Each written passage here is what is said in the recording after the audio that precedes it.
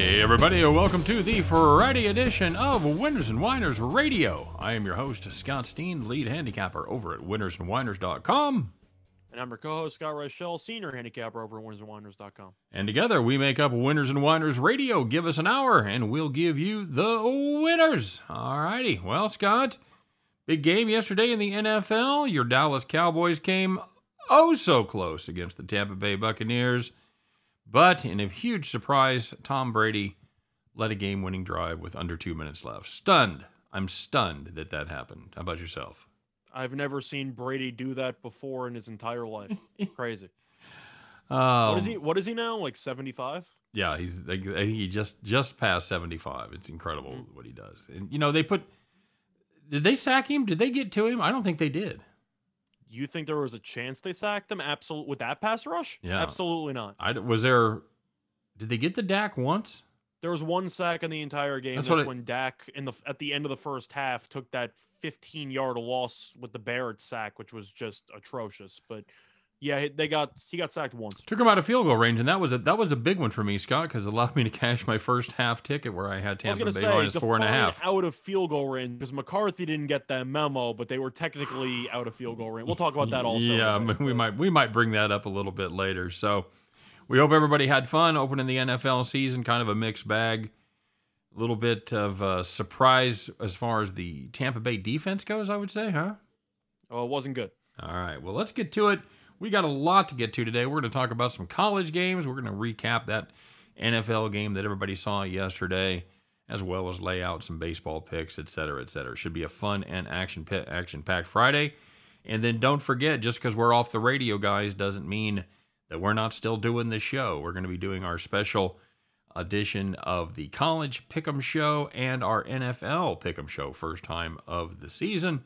And we'll be posting those on our YouTube channel over there at Winners and Winers, as well as available in podcast form at all your favorite podcast places. So make sure you check out our shows. Those should be up sometime later today, at least for the college. I think the NFL will probably be up on Saturday. So stay tuned for that.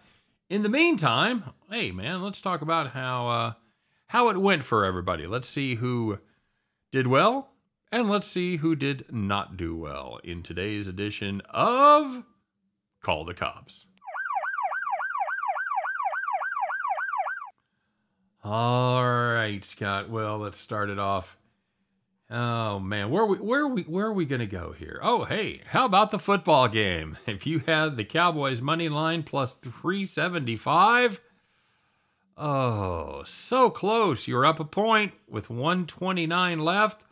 All you've got to do is keep Tom Brady and the offense from going down that. Oh, no. And it was set up by what we would call a controversial call, although between you and I, there was really no controversy. It was OPI all day long. Godwin clearly pushed off, but to give himself separation there on that catch down the left sideline, which set up the field goal. But it was not called, and Tampa Bay went on kick the field goal and win 31-29. If you had the Cowboys on the money line plus 375, you were very close to a nice payday. In the end, call the cops. And looking at the second one in baseball, if you had the Phillies on the money line against the Rockies, you're up 2-1 going into the ninth inning, which is a problem because when you have Phillies bullpen, you need to be up by at least 5 runs for you to be safe there. And the Rockies scored 3 runs into the ninth. Then the Phillies scored 1 run with a runner on third, 2 outs. Couldn't get him home. Phillies end up losing the game 4-3. Yeah, the Yankees and the Blue Jays under 9. You were in great shape heading into the ninth inning. They were sitting at 6 runs as the Toronto Blue Jays had a 4-2 lead over the suddenly hapless Yanks. Blue Jays put up 2 in the top of the ninth, and the Yankees, well, they answered with 2 in the bottom of the ninth. Not enough, but it certainly was enough to make it 6-4. And if you had the under 9 in that game, you were probably cursing and then calling the cops. Definitely some tough beats for some people on Thursday. Absolutely true. So, on the other side of the coin, these are the nice, easy wins. The ones where you didn't have to sweat, you had it capped correctly, everything went right, no last-minute shenanigans, no ninth-inning heroics, just straight, easy money as you were sitting in the rocking chair. So the first one was in baseball between the Royals and the Orioles. If you had the under 8.5, you had 1 run in the first 7 innings combined. Now, of course, it's never really a rocking chair with an under when you have these two bullpens going at it, but the Royals bullpen held its own, and the Royals ended up winning the game 6-0. So if you ended up having under 8.5, you had a nice easy winner. Chris Perez, buddy. Told you. Gotta believe. You mean Hernandez? I mean Hernandez, not Chris Perez. I believe if you Chris got the Perez right is the name, guy that got weed sent to his I dog. was gonna say if you got the right name of the pitcher that you were praising yesterday, then maybe I would admit I was wrong. But no, he was good. Yeah, he's very, very solid. So, we were at the game one time with Chris Perez in the bullpen. We were sitting right above the bullpen, and we yelled at him. We had a great time throughout he was a very, very amiable guy as we lightly heckled him for sending his dog marijuana. Nice. Do you remember that when that happened? That was a couple years ago, but it's been a minute. Yeah, it's probably been 6-7 years ago. But yeah, he had weed sent addressed to his dog, and his dog's like, I don't even smoke. I'm more of an edibles guy. So anyway, yes, Chris Hernandez. Is that when the dog said I should have said DiMaggio? I should have said DiMaggio. Don't make me tell that joke again, because I'll do it. You'll have to tell it once every couple months. That's about right. Yeah, Chris Hernandez, very solid. 6 innings pitched, 3 hits.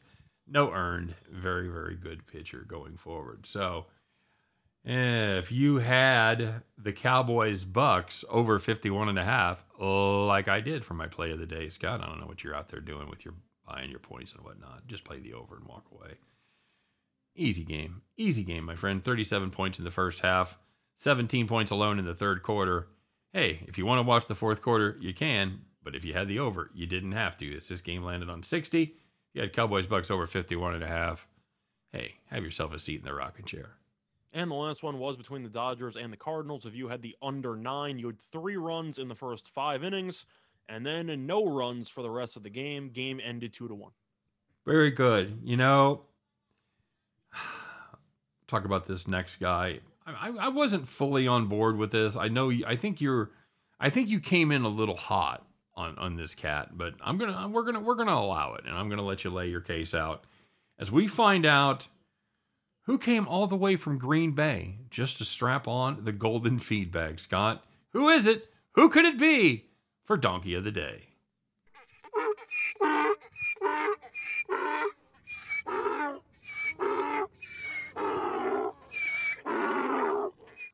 I let it go all the way there for you, buddy. All right, take it away, my friend.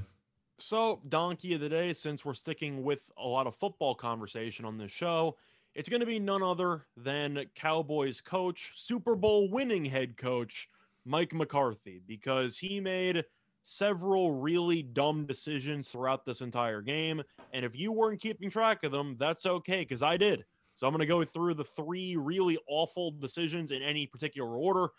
First thing he did, attempted a field goal on 4th and goal at the 2-yard line.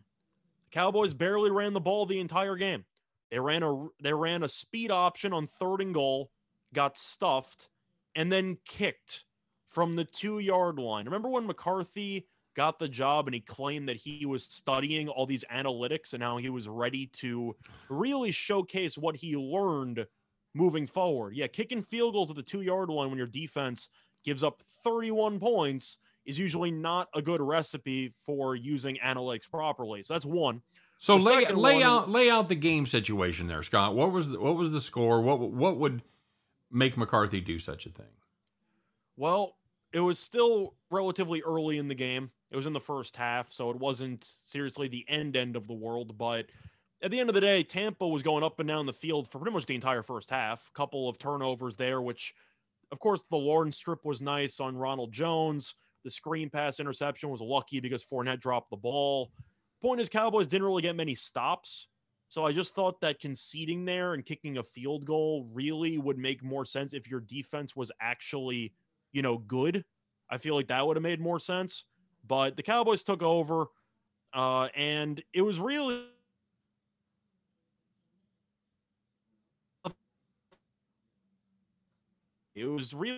misspoke. I thought it was the first drive of the second.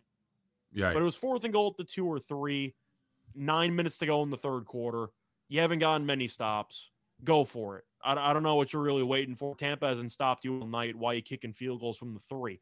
But anyway, the second one I think is the worst one, which you should be thrilled about because it helped you cash Tampa Bay's first half spread there. Yep. How do you attempt a 60-yard field goal with 20 seconds left in the first half when the other team has no timeouts?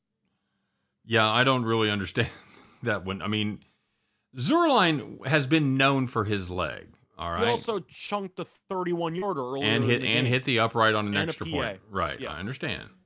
But as far as that goes, what do you want him to do? You want him to just punt at that point? Punt. You don't have a choice. I mean, you got pretty lucky that Tampa Bay ended up not scoring when they took over from about the 50. Right. You can't kick there, especially with a kicker that's been struggling up to this point. You can't do that. You have to punt the ball. I love the idea of trying to get points on the board. I think we all knew watching the game after what we saw from Zerline before, there was no chance he was going to hit it. I thought that was a terrible decision. And the last one, I'm nitpicking, but I think it is important. Tampa Bay's in field goal range to win the game. Suckup is ready to go. Cowboys have 2 timeouts with about 10 seconds left in the fourth quarter. How do you not ice the kicker? What are you doing? Are you saving the timeouts for next week? Yeah, I didn't really understand that. Again, you and I are kind of in the same boat on this where we don't really think it's a thing, that it really matters. But at that You're point, not going to use the 2 anyway. You're out of arrows in your quiver. You've got to at some point you've just got to throw your gun.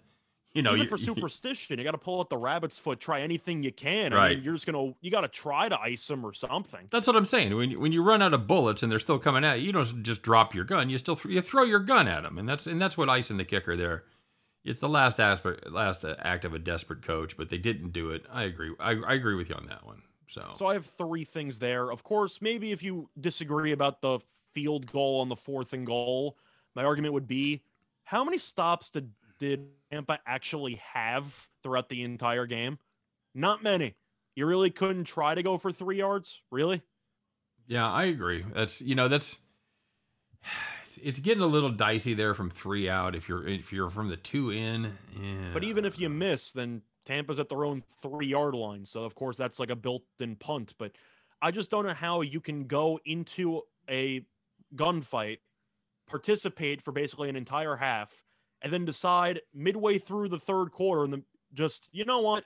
Let me try my knife. Like what I just don't get it. You're not getting any stops. You got to try to score touchdowns every time. Yeah, you can't. You're bringing a knife to a gunfight without going for touchdowns for one possession, and then they went back to going back to a gunfight. You have to go for it there. You couldn't get a stop. You had to, and they just didn't do it. So, what'd you learn? What'd we learn in this game? I learned that the Cowboys' offense really, really good. Dak looked great. I mentioned comeback player of the year about when we were doing the second breakdown of the divisions, and I think it was plus 260. I said it was basically free. It's probably minus 200 right now. I'm not really sure how you're going to find a plus price at this point because he had 400 yards and 3 touchdowns on a primetime game. So I think that's definitely, I'd say the ship has sailed on that, but I think as long as Dak stays healthy, it's his award. Other than that, the main takeaway that I had was that Mike McCarthy, still a terrible game manager no matter what. Other than that, the Cowboys offensively, that's easily a top 5 offense in the league, but we knew that. Tampa Bay looked very comfortable offensively with Brady. A couple of duck throws in the second half, which ended up somewhat working out. But yeah, my main takeaway was Bunting better be healthy because Tampa Bay's defense looked awful in the first week. But that Cowboys team, they can't stop anybody. But Dak looks, if not 100% back, 98.9 because he was cooking throughout that entire game. You? Yeah, I was kind of curious. I really thought Tampa Bay might try to run the ball a little bit more with Fournette and Jones. You know, I thought maybe, but then you remember the running backs, and I just thought throughout the entire game, I just kind of thought they can't cover Brown, they can't cover Evans, they can't cover Godwin. Evans was a complete non-factor. If you have Evans on your fantasy team, I'd start panicking because he looked lost out there, but Cowboys couldn't cover anybody. So I'm not exactly surprised Brady ended up with 370 plus passing yards. Yeah, agreed. It was I don't know. I think Dallas is going to be a dead over team all year. They should be.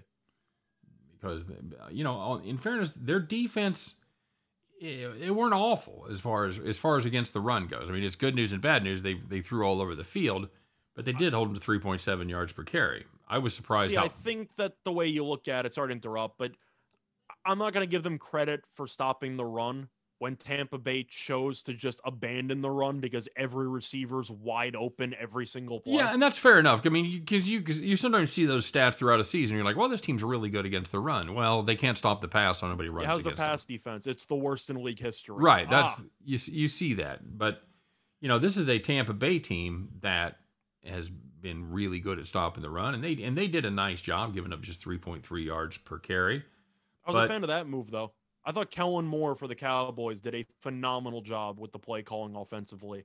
He knew going in, we can't run the ball, and they decided in going into the game, Elliott, I know we're paying you $90 million. You're a decoy tonight, and I thought that was a brilliant move. Yeah, that's exactly what they used him for. As he carried the ball just 11 times for 33 yards. Not good at all.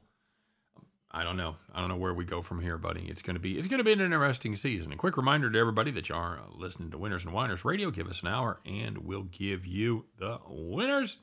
Do you agree with me, by the way, about the Mike Evans situation? Because I know it's early, and I'm sure people do fantasy football, and he was the only one who really didn't do anything out of all the receivers in yesterday's game. He looked awful out there, and he was also banged up on the sideline, and I am kind of curious if maybe he's an under moving forward with receiving yards and everything like that, but certainly something to keep an eye on. Good.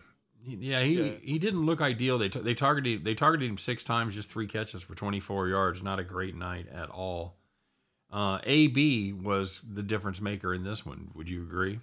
Him and Godwin. Of course, Godwin had the fumble, which kind of put a dent in his good afternoon, but then he made up for it with the non-offensive pass interference call, which got them into field goal range. But yeah, I think that you can agree that those two guys and Gronk, who for some reason is still really, really good, had 90 yards and 2 touchdowns. I wasn't surprised he scored. But yeah, Mike Evans is a guy who people were expecting huge things out of in that offense. And the truth is that even when he struggles, Tampa doesn't care because they're going full steam ahead and they're going to score 30-something points. Oh, hang on, Scott. I'm getting word that CeeDee Lamb just dropped another pass. See, that's the thing, though, is that Lamb had an awful first quarter. After the first quarter, well, he had the touchdown, actually. He had an awful 6 minutes.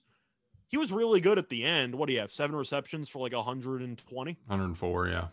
Yeah, so he still had a good day. There were a couple drops in there, but I'm trying to think of what takeaway I can have with the Cowboys offense. I thought Lamb's biggest mistake of the night was going out of bounds on that 3rd down conversion in the final drive. I think out of anything that you can do, I know that Zerline had struggled and he tried to get closer. There's about a 140 to go. You cannot go out of bounds there. You can't. You have to force Tampa to either burn a timeout or you waste 40 seconds. You can't go out of bounds there. And that was a huge mistake. Agreed. That's just football IQ right there. So yeah, this is a guy that had the 8th most drop passes in the league last year. Correct. I don't know. That problem doesn't seem to have gotten any better. We'll see. Definitely did not, but he still had a good afternoon. And they also have some other talent on that team as well. They've got a few other guys that can make some catches there. Were you surprised that Leighton Vander Esch was a relative no-show in this one? I would say no, because he's a very good tackler. He's not a great cover guy, which is also why I thought that the Cowboys would struggle in pass coverage, which was the case the entire night. So when Vander Esch can't get into the box and tackle running backs and he's forced to drop into coverage, I didn't hear anything from him. I didn't hear anything about Jalen Smith. And Parsons, they kept showing on TV, was never anything good, but they kept showing. I thought Parsons had an okay game. I didn't think he was that bad. But when your linebackers are all good at tackling and really none of them are good at covering, that's why Gronk goes for 90 and 2 touchdowns, and we don't hear the linebackers' names throughout the entire game. All right, very good. Hey, let's find out. I know you're a Dallas fan. I know you're a Yankees fan. Wasn't your best day, Scott? Speaking of that, that's going to lead us right into our next segment. Let's find out who not only was drunk for the day, somebody was on pretty much a full midweek bender there. Let's find out and discover why were the odds makers drunk.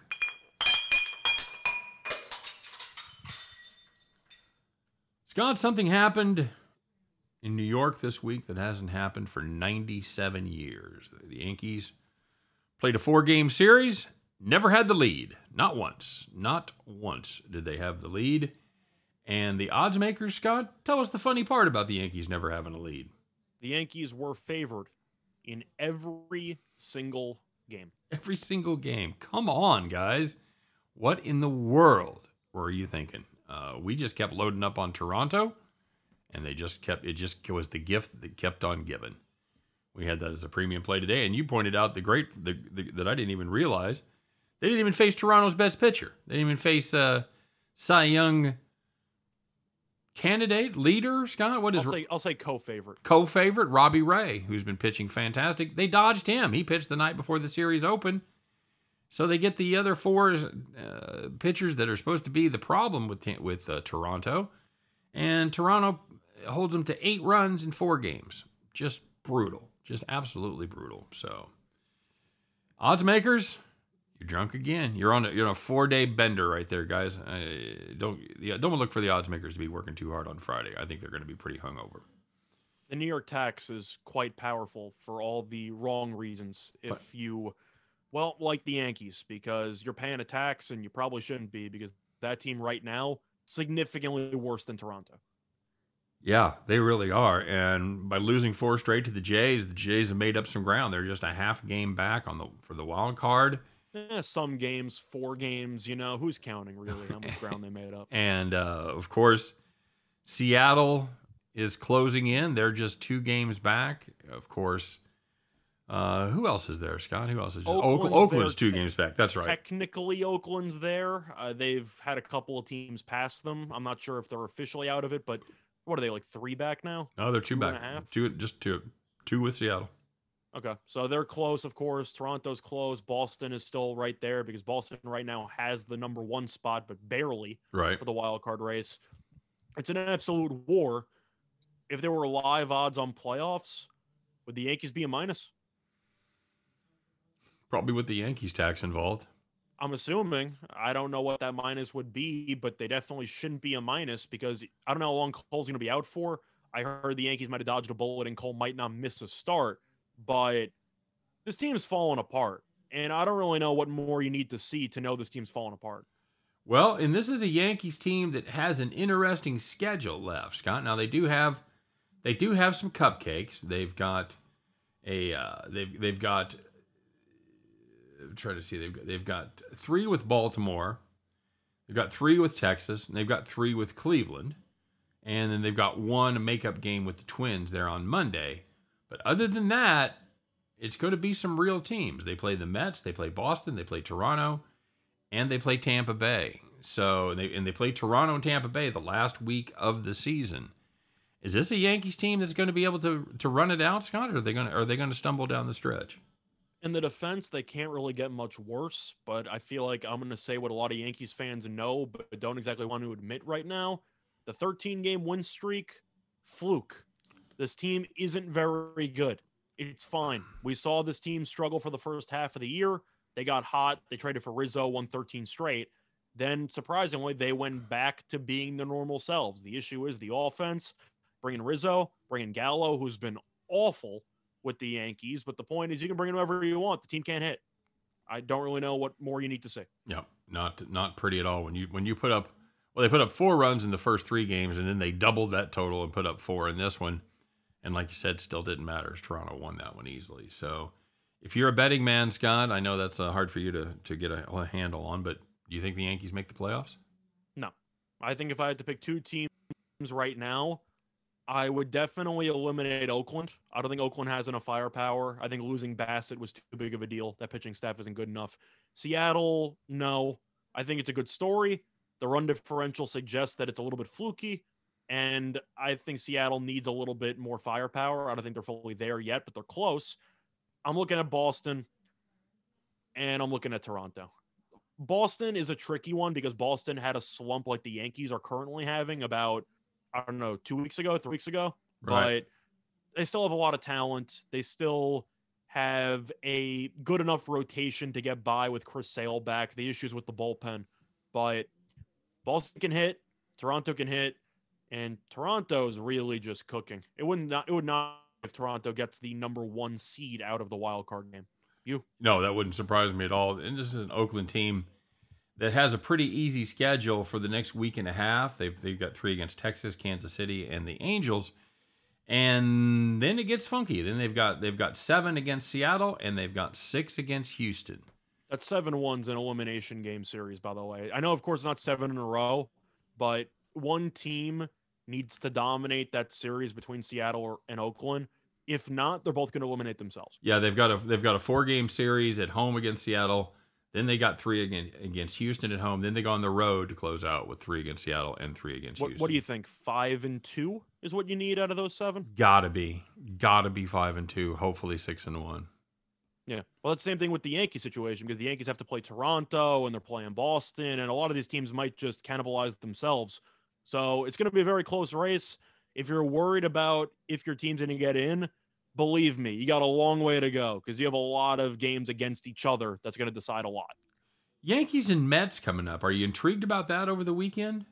I think both teams are underwhelming, but as far as I know, DeGrom's not coming back yet, so that's definitely a good start. On the bright side, the Mets can't hit either, so maybe the Yankees could win a couple of games 2-1. But now Kluber's coming back. Do you care about that? Well, Kluber's been pitching. The issue is that he just hasn't been very good, which doesn't surprise me because he's made one. He's made 1 start, right? 2. He started against Los Angeles and he started against Baltimore last Sunday, but he was awful in rehab starts. So he came back and shockingly, he's given up runs. So I'm not surprised. It took him a while to get going to start the season, and he's had arm issues in the past. So I'm not fully sold that Kluber is going to really contribute much to this whatever. I don't know if you want to call it a run, an implosion, however you really want to phrase it for the Yankees. But that's the issue is I don't really know what the spark is because even in the 9th inning yesterday, they ended up losing the game by 2, and you can't assume that they're going to score 2 runs in the bottom of the 9th. How do you throw Andrew Heaney in any type of meaningful game? I don't understand it. I know he had a decent start. Last time out? I mean, at least did it end up being a good start? I know he got off to a good start. Well, he's been coming out of the bullpen for the last couple of outings, but they brought him in when the Yankees were down 2 yesterday, going into the 9th. And I get that you're playing about 20 days in a row. You have no days off. You got to rest the bullpen. Why is Heaney on the roster? Like, he's doing nothing for you. You have to get rid of him. Admit the trade was bad and just cut him. What's the point? I don't think they're going to do that after trading for him a month ago. Believe me, they should, because they gave up a really, I'd say, average at best prospect. They didn't give up much. The experiment, whatever you want to call it, has been a disaster. You cannot use him in Yankee Stadium at least. He's a fly ball pitcher who's a lefty pitching in Yankee Stadium, which is, of course, one of the easiest parks to hit home runs in. It's a marriage made in hell. You have to get rid of him or at least stop using him. You agree with that? Well, I was surprised that they traded for him. They shouldn't have. He was awful. We roasted him. We faded him all year long when he started with the Angels and had great success doing it right. And they gave him a couple starts that didn't work out. Now they've relegated him to the bullpen. I don't know. I'm not a baseball GM. I'm not as smart as Brian Cashman. He blew the game on Sunday against Baltimore. I think he faced 5 batters, and all 5 guys got on base, and Baltimore scored, I believe it was 5 runs in the 7th. The Yankees blew a big lead in that game. But Heaney, if you're in the middle of a playoff run, should never be in the game unless you're up by at least 7 runs. Well, see, that's the thing. What do you do with him? I mean, if you get rid of him. I mean, I'm not even joking. You should actually send him down or cut him. Well, who are you going to bring up? I don't know if Ridings is healthy or not. Of course, he was very good when he came up. I know he was a little bit injured. There was a period for a week where Heaney was on the roster and Heel was not. He had not given up an earned run in his career, and they were keeping Andrew Heaney over Heel. What are you doing? Yeah, I don't really get that either. Of course, you've had injuries. Britton's out for the year. Loizaga's on the IL, so the bullpen isn't exactly as steady as it once was. But, I mean, damn, man, this guy can't pitch. You can't keep throwing him out there. How do you really feel? I feel like he's really, really bad. Oh, man. So where do you, if the Yankees don't make the playoffs, what do we do? Do we clean house? We get rid of everybody? Get rid of Cashman? I've been calling for them to blow it up for over a year. I don't think the core is good enough. I do think the Judge is good enough to re-sign. I think that he's a good enough hitter. I'm not going to spend too much time on this. Gary needs to go. Torres needs to go.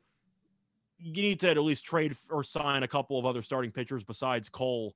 But Good the chat. main core, not very good. All right, very good. Hey, we'll be back to talk a little baseball and a little football right after this message. Stay tuned, everybody. So, Scott, last time we were out in Vegas, every time we were trying to have a nice meal, what is the number one question you kept hearing whenever we were at dinner?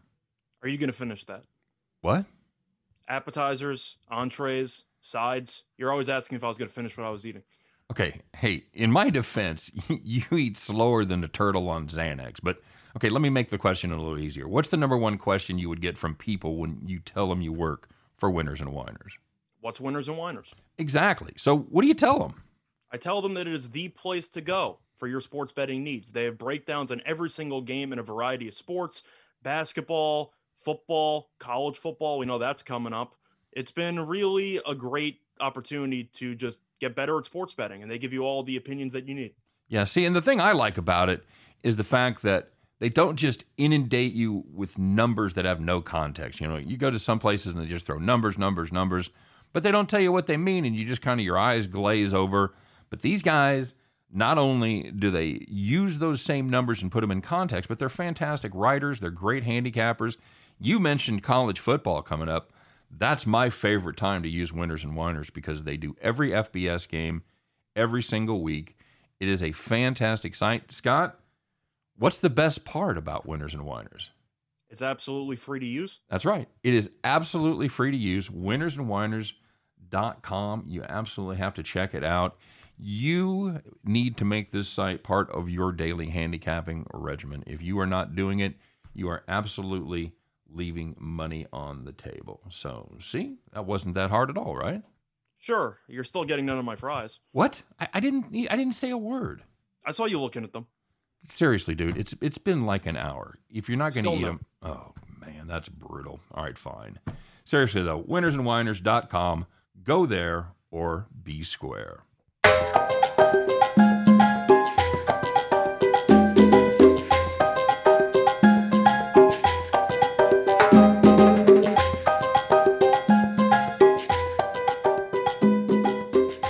Welcome back to the second half of Winners and Winers Radio. Give us an hour and we'll give you the winners.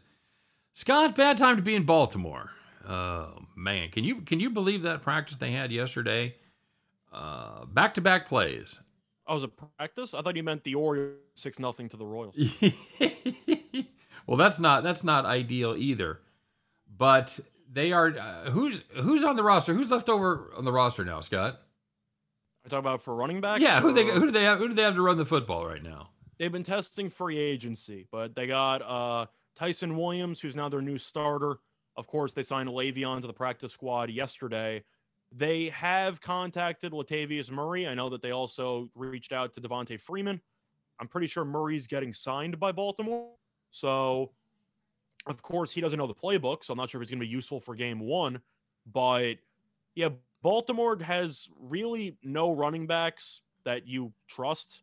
I heard good things about Tyson Williams. I know he was undrafted. He's done good things in training camp and in preseason, but yeah, that's not good when you lose 3 running backs from leg injuries in the span of about a month and you haven't even started the regular season schedule yet. Well, and that's brutal. And then on the next play, they lose Marcus Peters. I heard he's pretty good. You know, I'm a huge Peters guy. I know he can't tackle, but he's the master of the pick six for me. Okay, well, that's so many pick sixes. So many. He's so good. He just plays center field as a cornerback. I'm not impressed with his skill level at all. Oh, I know, because you got to see him in person. I but did. Every time you're betting on the Rams in the last couple of years, and fourth quarter, you need a score or something, and you know Peters is lurking every single time. Couple of really big pick sixes for me in the past, so I always loved Peters. Awful tackler. Beyond terrible. Tackler. Absolutely the worst. He's their best corner. Or you can argue it's either him or Marlon Humphrey. It's a disastrous blow for this defense. There's really no way around it. Whether you like Peters or not, that's a huge absence in that defense. Does that make the Ravens unplayable there in the AFC North? Does that just hand the division to the Cleveland Browns? We both like the Browns anyway. Right. We know that Baltimore is a team that's a limited offensively because they can pretty much only run the ball, especially since you got Bateman in the draft, who's not even healthy. So you basically have the same offense as last year with the addition of Sammy Watkins, who is also always injured. So we'll see how long he stays healthy for. But the defense should be worse. I mean, Judon's no longer there, of course, in the defensive line. He went to New England, I believe. You lost your best corner.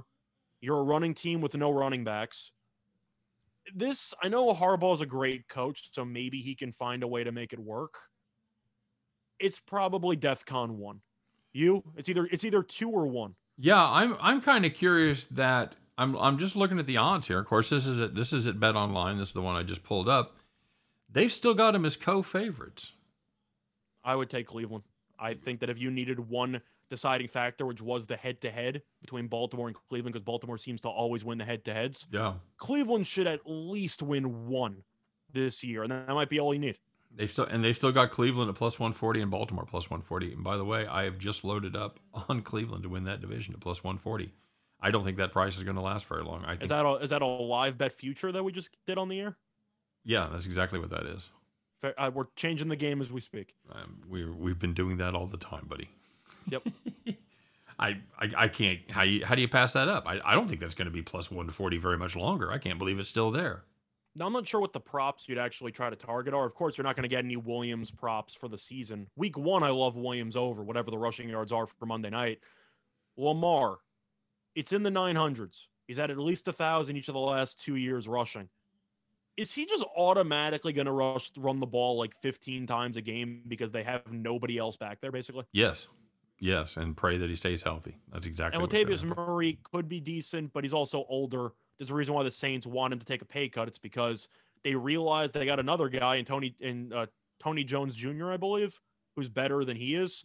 So He's over the hill. Freeman's over the hill. Le'Veon's over the hill. They got a lot of guys, and Williams might be the only one who's good, and nobody ever heard of him before 2 days ago. Little sprinkle on Rookie of the Year for him? I think you make an argument, but no. I just don't think he's going to get enough recognition. I think it's going to a quarterback as a quarterback award. Unless you have a ridiculous performance by a wide receiver or running back, I don't think that a running back has a shot. I'm going to go with the quarterbacks. I think one of them is going to win it. You? I'm not. Yeah, I don't know how much I like these wide receivers. You know, you've got Hollywood Brown, who I think is. Would you call him an underperformer in his 2 seasons in the league? Yeah. He's an underperformer who will randomly have one really good week against a garbage team every year. Yeah, well, he started off, 2 years ago, where he started off and was just a monster, had 2 huge catches against the Dolphins. They won like 50-something and nothing. Right, exactly. And then you've got Watkins and Duvernay. Tell me which one of those guys you like. Watkins, when healthy, is a good possession guy, but if your best receiver on the entire depth chart is either Hollywood Brown or a rookie who's currently injured, you have some serious problems. I know Andrews is good, but I mean, you need some weapons on the outside. You got to have somebody who can actually stretch the field. Yeah, all of a sudden, I just don't like. I thought this Baltimore offense was sketchy at best, especially once they started dropping running backs, and now that they've dropped their third running back, I have no interest in this team at all. Now, I actually want to ask you just off the cuff. I know you didn't really have time to look at it before. Based on the injuries to Peters and to Gus Edwards, how many wins do you think are deducted from those 2 injuries regarding a win total? 2. You think it's 2? 1.5 or 2, yeah. I was going to say 1.5. So, yeah, I think this team definitely got significantly worse yesterday. Yep, I would, load up all you can on Cleveland plus 140, kids. That's my official play for the day. I think Cleveland, if you want to sprinkle with Pittsburgh, if you think Pittsburgh might be better than Baltimore, maybe you're cooking with a little sprinkle of grease. You know what, buddy? If Pittsburgh wins that division, I'm not sure we can ever come back on the air. I don't know if we can, but I'm trying to before it all goes awry. But I'm just saying, do you think Baltimore's now worse than Pittsburgh? I don't know. I think it's close. You know, I still think Cincinnati's the worst team in that division, but I think the problem with these teams is you got 2 teams with very good defenses whose offense isn't going to allow them much rest. If you would have given 2 of those receivers from Pittsburgh to Baltimore, then I think Baltimore would get by. But Pittsburgh's just hoarding good receivers. Yeah. So I think Pittsburgh might be better than Baltimore right now. I think Pittsburgh's kind of the opposite problem of New England. Pittsburgh, They got great receivers and nobody that can get them the ball. New England's got somebody that can get them the ball, and they got no receivers. Is New England the worst skill position team in the National Football League? I think it's close.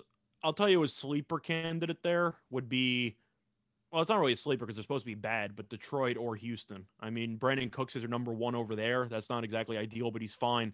Who does Detroit have? I mean, you lost Galladay, you lost Marvin Jones. What do you have there besides Hawkinson and DeAndre Swift, who might be involved in a murder plot? So I'm not sure if he's going to be able to play this season. Now, Scott, tell the audience, for those of you that have been caught up in the NFL game yesterday, tell us exactly what's going on with DeAndre Swift. So there was an issue, according to Philly. There was a Philly police report where DeAndre Swift's name was listed being involved in some type of a murder plot. Really, all this got reported yesterday. There's not really any more news to it. It's going to be a wait-and-see approach. But for the record, it's a murder plot that didn't occur, right?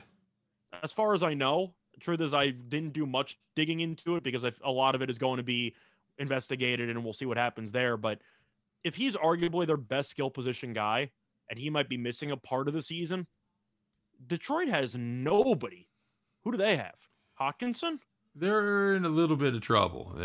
That's been a weak receiver squad for, I don't know, 10 years since Megatron retired, basically. I think that New England was last year for skill positions, but they signed Hunter Henry, they signed Jonnu Smith, they got Aguilar, they got Kendrick Bourne.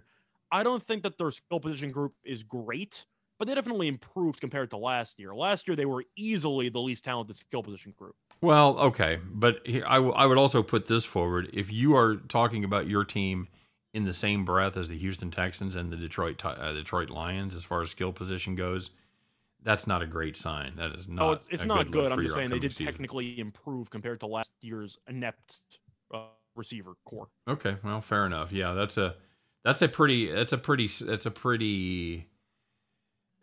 hapless group there with Detroit, with DeAndre Swift. They have Jamal Williams, and there's the backup running back, and then they've got Terrell Williams, Amon-Ra St. Brown, and Khalif Raymond as your. I wasn't joking. It's an abysmal skill position group. Yikes!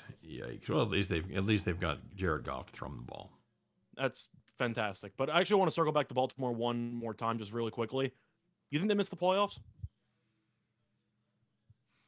I know, of course, there's 7 teams now in the playoffs instead of the usual 6. To go through, and I'm trying to think who would. I think it comes down to them or Pittsburgh. I think that if you're looking at the odds, they're still favored to make the playoffs. If there's a time for you to fade a team that you think is going to be battered and they're going to fall apart, there's always a couple of teams every year that lose about 3 more games than they did the year prior, maybe more. Baltimore is looking like a ticking time bomb. Agreed. Yeah, this is a team. I would say. Okay, so you've got San Diego, or you've got the Chargers. Who do you have coming out of the East? Do you have a second team coming out of the East? You can make an argument for Miami or New England that Baltimore might hypothetically compete with. Okay. I do think it's close. I actually think New England's going to be in the running. I think it's close. But the point is, Baltimore, even though there's 7 teams, they're not going to clinch if they even get in until probably the final week of the regular season. They're going to be in a dogfight. I think that's entirely possible. Yes. I think with 6 teams making the playoffs, they're probably out. I think with 7 teams, I think there's still even money shot. They might compete with the Colts. Who knows? That AFC South is so bad, maybe the Colts can find a way to win some games. Yeah, another team that we're kind of down on, but yeah, we'll see. We'll see what happens there. But we're down on all the teams. If you're the 7th best team in the conference, allegedly, we're going to be somewhat down on you. Fair enough, buddy. Fair enough. All right. So, well, we got done with the NFL, and now we've got a little bit of college action, Scott. Not a huge slate of Friday night games, but we do have a couple. One of them we're going to talk about a little bit later.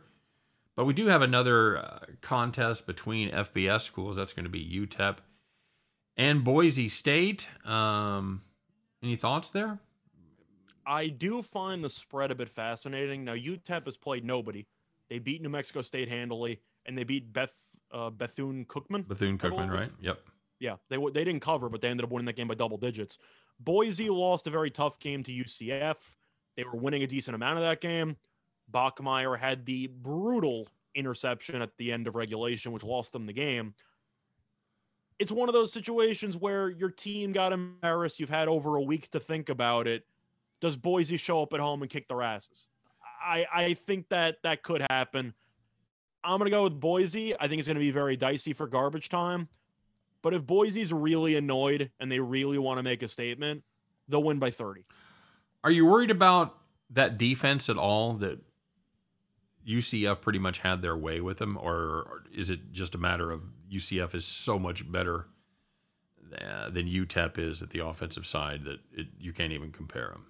Well, when you think of UCF and you think of Group 5 teams, even just in general, does UCF have a top 20 offense in the entire country? At the end of the day, maybe. You can make the argument that they're easily top 30. Yeah. Top 20, maybe. Yeah, that's about right. What's UTEP? Bottom, what's UTEP? Top 95? Yeah, maybe. Yeah. So I'm not going to overreact to it. Okay. UCF just has a lot of speed, a lot of weapons. Gabriel's a good quarterback. I just don't think you can compare that. You can maybe make the argument that Boise will make some adjustments that are necessary, which could lead to a world of hurt for UTEP. But UTEP, not really good at throwing, not really great at running. Easy schedule to start the year. Boise, if they really want to, can win by 40. I think they'll win by 28. I'll take Boise. Take Boise to cover there. I'm not thrilled with it, but I can't take UTEP there. I'm with you. Yeah, Boise is 4-0-1. Their last 5 at home is 20+ point spread. So, in spite of my horrible syntax there, I think you guys know what I mean. But yeah, I can't really play UTEP in that spot. I mean, it's Boise or pass. Any thoughts on the total? If I was going to look anywhere, I'd probably look towards I would lean over, because I think Boise might just score 45. Right. So it's really a question if you get many stops from UTEP's perspective. I don't. You still got Shakur on the outside, who nobody on UTEP can guard. He's a phenomenal wide receiver. Bachmeier still good. The ground game's still good with Van Buren. I just think Boise could score 40+. And if that's the case, I'd rather take a UTEP team total under, because Boise might score 50 by themselves. But I'll lean over, pass for me. But if you think UTEP might get shut out here, then take the under. Okay. What do you think? Yeah, I think that's solid. I do worry about UTEP being able to contribute to that total. I just think you're getting in front of a freight train if you think Boise can score 49 and you want to take an under. Yeah, it certainly could be. It could be 45-10 pretty easily, but then again, they could give up a couple. They could give up a touchdown, a field goal in garbage time there, 10 points in the fourth quarter that pretty much screws your under. North Carolina A&T and Duke. Scott, this is a terrible, terrible Duke team, but North Carolina A&T, 20 points is the spread. Not going to get a lot of play, I'm guessing, but there might be some value there. You got anything on this one? I'm not taking Duke. This team stinks. I recommended a sprinkle on Charlotte money line last week because I thought the line looked like a trap, but Duke is -20. I talked about how Cutcliffe has a reputation for being good. He has a losing record as a coach. He's not very good as a head coach. North Carolina A&T, usually a decent program for their standards. I would say that Duke should win. Do you really want to lay 20 with Duke in this situation? I think Duke is one of the worst teams in the ACC. I would take the points and run, but I think Duke wins by 14. You?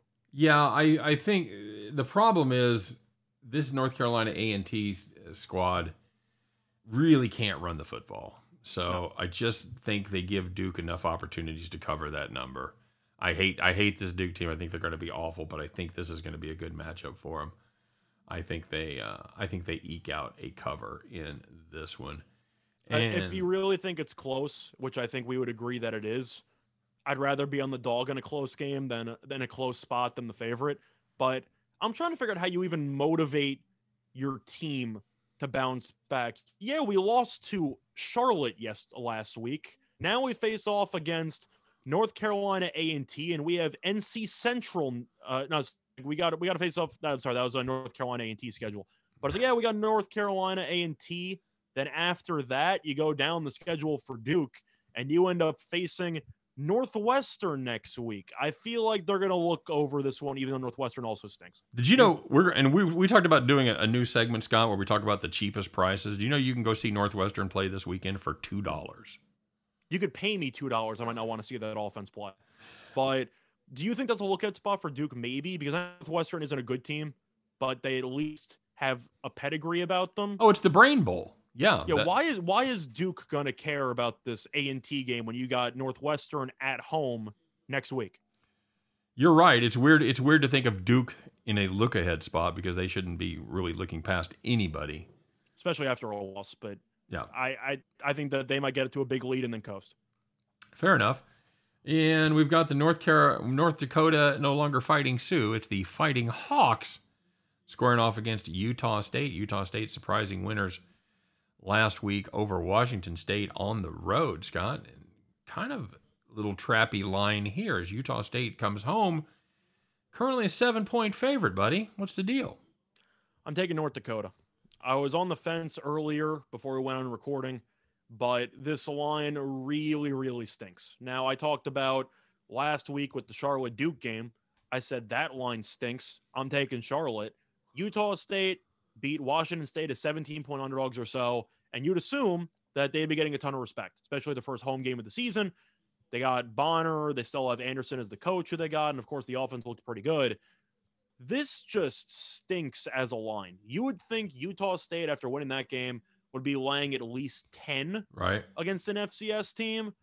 I'm going to take the FCS team because I feel like they're daring you to take Utah State, and I got to stick with what worked for me last week, which was back the fishy line spot there. I'm going with North Dakota plus the points. And do you think that line is reflective of a letdown spot for Utah State? I think it definitely could. I also think that it's a matter of a letdown and the fact that the books are reminding you there's a reason why, even though they won the game, they were 19-point underdogs against Washington State. Right. It's because the odds makers clearly think this team isn't very good. I think the odds makers are wrong. I think Logan Bonner gives them a dimension that they didn't have before, ever. You know, we liked this kid a lot when he was at Arkansas State last year, and I'm going to fall for the banana in the tailpipe, buddy. But I think that's why I'm leading North Dakota. I just don't want to have a banana in my tailpipe. Fair enough. I'm going to do it. I'm going full hog and taking Utah State in this one. All right, so big baseball day. We talked a little bit about baseball. We do have one more college game to get to, and we'll be hitting that in just a second. But as far as the diamond goes, Scott, I know it's a little early to ask you for your opinion on baseball after the Yankees tragedy. But you got anything on the baseball card that gets you going tomorrow or today, rather? If the Yankees are playing, I bet against them. Oh, look, they play the Mets. Who would have thought? Looking at the Mets, I guess, but looking for games with actual lines involved. Yankees are the favorites again, by the way. I'm sure they are. I'm sure they are. But looking at the actual line here, I'm tempted by Angels' first 5 with Ohtani against Valdez. I think you'll see a lower scoring game, totals 8. We know the Angels' bullpen's bad. Ohtani's still very good as a pitcher. I think that first 5 plus a half, maybe first 5 under there. I see a low scoring beginning to that game with Ohtani and Valdez. You know, I will go ahead and back Ohtani on the full game there.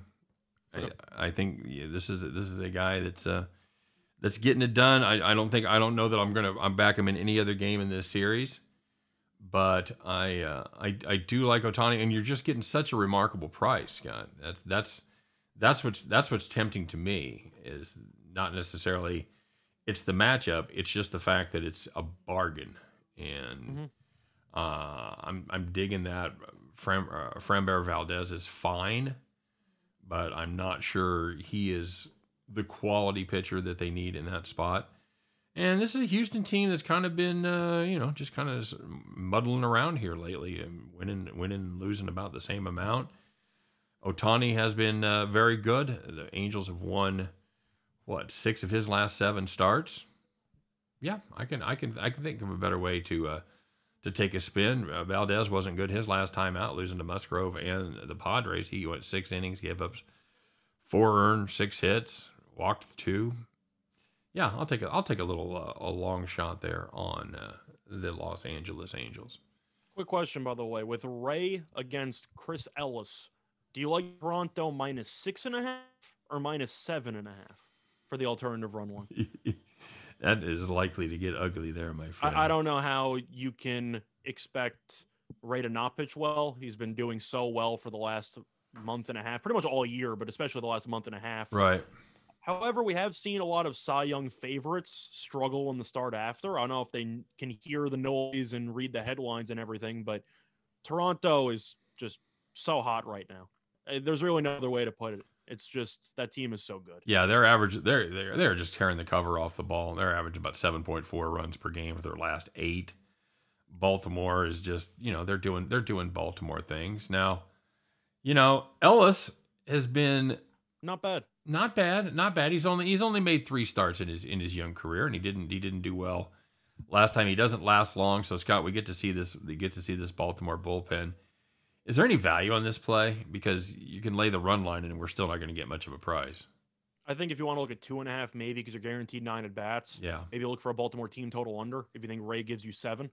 But Toronto, after sweeping the Yankees in Yankee Stadium, could be maybe a letdown spot. I don't see it. They're half a game out of a wild card spot. Yeah. Full pedal to the metal. I think Toronto wins handily. Yeah, and they got their boy on the mound. I like Toronto in that spot very much. All right, buddy. Well, that just leaves us one more thing to take care of here as far as today's show goes, and we're going to close out the week and close out our show. Putting our heads together, coming up with our very, very favorite play of the day. This is where if you had to bet all of your chips, put them all in the middle, Scott. Just make one play for today. This is the one that we would recommend. It's time to put on your overalls, climb on that John Deere, and fire that bad boy up, folks, because get ready. It's time for Bet the Farm. Nope.